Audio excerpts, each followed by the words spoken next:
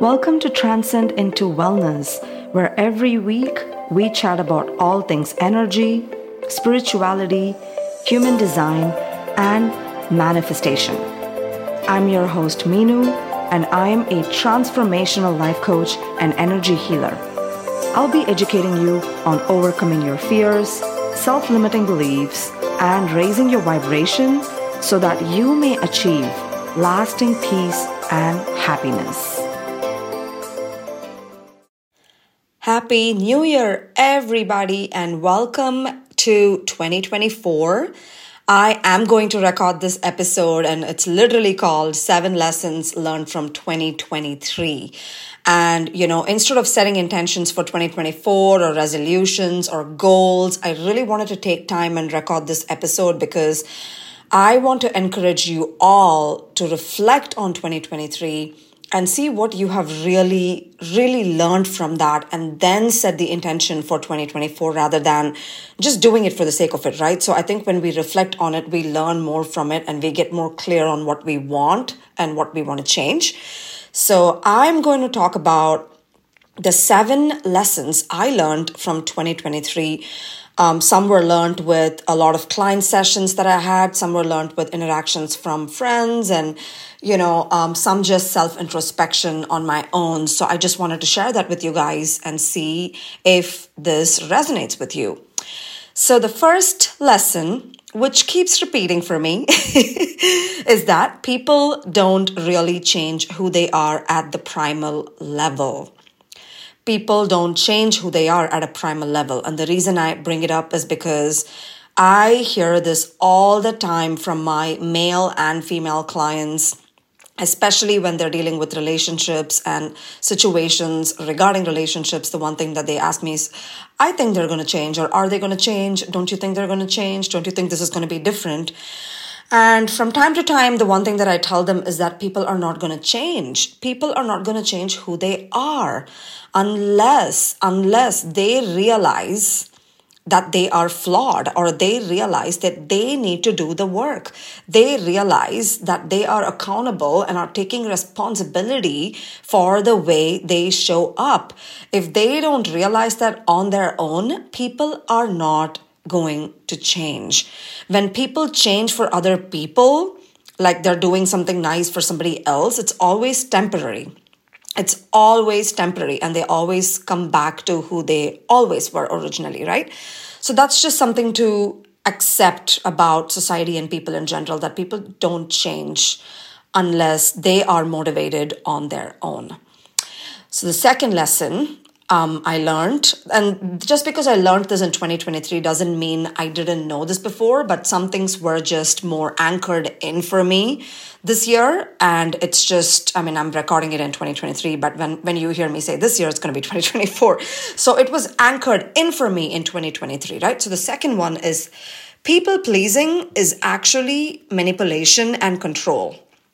It is not sweet, or it is not generous. Now, this may shock you, and I'm going to get into it a little bit, because what do we think of people pleasing? When we think of people pleasing, we're like, oh, okay, we're saying yes to make them happy. Is that ultimately true? I invite you to go in depth into that and ask, is that really true? Are you really saying that to make sure they're happy? Or is their reaction an inconvenience for you? If they're not happy, let's say they're upset, or they're angry, or they're pissed off, or they're disappointed, is that an inconvenience for you? And are you pleasing them so that you can get what you want, which is their happiness, right? And even though you are abandoning your own values when you do this, it's kind of crazy that, we do this. And especially me coming from my culture, like people pleasing, almost everybody has people pleasing where I come from. And, I was actually fascinated to discover that it's there in many cultures. And I have so many clients that still do it. And, I ask them why they do it. And some people do it for fear of abandonment. like, oh, I have to please you, otherwise you're going to leave me, that kind of thing. Some people, really, really cannot handle the pushback, which is they can handle them being disappointed. So it's a form of like control of another person, right?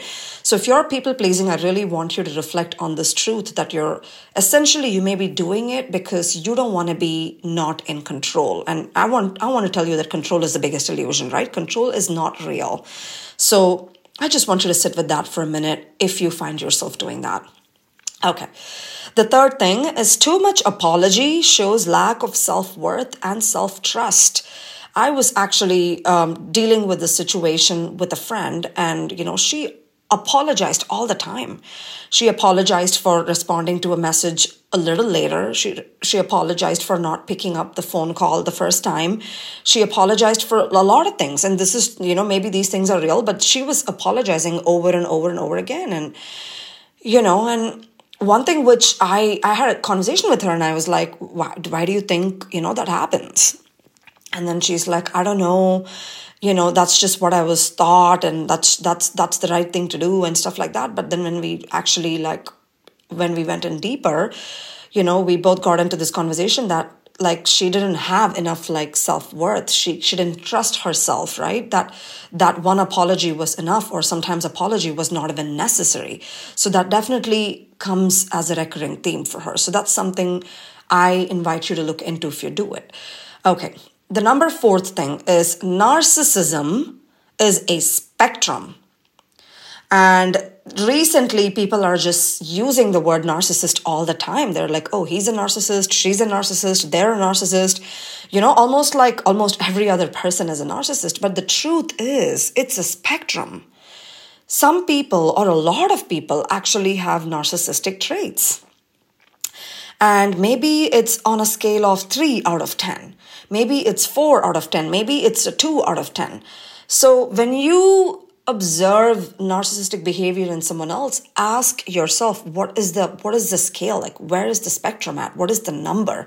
Instead of just labeling it as, oh, they're a narcissist, right? Because it's not so cut and simple like that. So that's an invitation for you to examine whenever you observe narcissism and ask yourself, okay, if this is a 2 out of 10, is that okay with me? Is that acceptable? Can I have a conversation with that person about this? And is that acceptable for me? So it's not about, okay, they're a narcissist, I'm going to walk out of their life or cut them out of their lives, but it's like, how much can you handle? So that's something I really invite you to explore. Number 5, people always show you who they are. You just need to see it. You just need to see it. And if you don't believe me, just observe the people that walked out of your life, that used to be in your life and they're not in your life anymore, whether it's relationships, friendships, whatever it is. And if you notice that, you will always see that you did know who they were. They were always showing you who they were. You just did not want to see it, maybe because it was uncomfortable for you to accept them for who they are. So people always show you who they are. You just need to see it. Okay, number 6. Postponing and addressing a problem later makes it so much worse. I see couples doing this a lot of times in the sessions with me, and they'll say, sometimes the woman will say, oh, I'll just talk to him about it later. And then it just brews in the subconscious. It's like permeating in the subconscious more and more and more for more and more days, for more and more weeks. And then one day there's an explosion. Because everything is a compound effect, right? Even holding trauma, holding sadness, holding disappointment, that is also a compound effect. The more you hold every day, it becomes bigger and bigger. So if you are postponing and not addressing a problem and you're listening to this, do it today. I promise you, it's going to hurt a little bit, but it's like ripping off a Band-Aid. You will feel relief after you have done it because you're not carrying the load on your shoulders, okay? Number 7, procrastination is due to fear and lack of clarity. Let me elaborate this. I used to be a chronic procrastinator. I would always say, I'm going to do this tomorrow. I'll do this in the evening. I'll do this on Monday. And I did not understand that for a long time. And when I actually inquired within in meditation, And I was like, why do I do this? And then I realized that it's because I have some fear about doing the task. Maybe the task that I'm about to do is a little bit out of my comfort zone. So when I overcame that fear, it was so much easier for me to go on and get those things done. So that's something which is really fascinating for me that I found out about myself. And I've also seen this pattern with clients, right? And the second point I wanted to bring up is lack of clarity in steps. So let's say you have a task and you have a big task. So whenever you have a big task and you're procrastinating, it is because the big task has not been broken down into micro steps, like mini steps. So whatever the task is, I want you to break it down. Okay, what is the first thing that you need to do? What is the second micro thing you need to do? What is the third micro thing you need to do, right? So it's almost like, for example, let's say I want to go to the gym tomorrow, but I don't like working out, for example. Instead of thinking about it and getting overwhelmed and not doing it, all I have to think about is, okay, I just have to wake up in the morning at an earlier time. Step number 1, check. Step number 2, I just have to put on gym clothes. Check. Step number 3, I just have to put on gym shoes. Check. Step number 4, get in the car. So you see, now I'm breaking it down into smaller steps. So it's so much easier for me to do and it's not so overwhelming and I'm not consumed by fear or resistance. So if you're procrastinating on a task that you're supposed to do, break it down into tiny steps and ask yourself what the fear is and overcome the fear by breaking it out into tiny steps so that it's not overwhelming for you. I hope this episode was good for you. I had so much fun recording this and reflecting on everything from 2023. And I'm so excited for you guys. And thank you so much for all the regular listeners. My podcast is doing so well because you guys decided to tune in. If you love the episodes, I invite you and request you to leave me a rating or a review on any platform that you're listening, because I don't do ads in my podcast, and reviews and ratings are the only way the word is going to spread and more people are going to find my content. And I wish you guys an amazing new year. May all your wishes and dreams come true. And I send you massive, massive love. And I will see you on the next episode. Thank you so much for tuning into this episode of Transcend into Wellness podcast. If this episode resonated with you or served you in any way, big or small, make sure to share it on your social media and tag me at Transcendence by Meenu.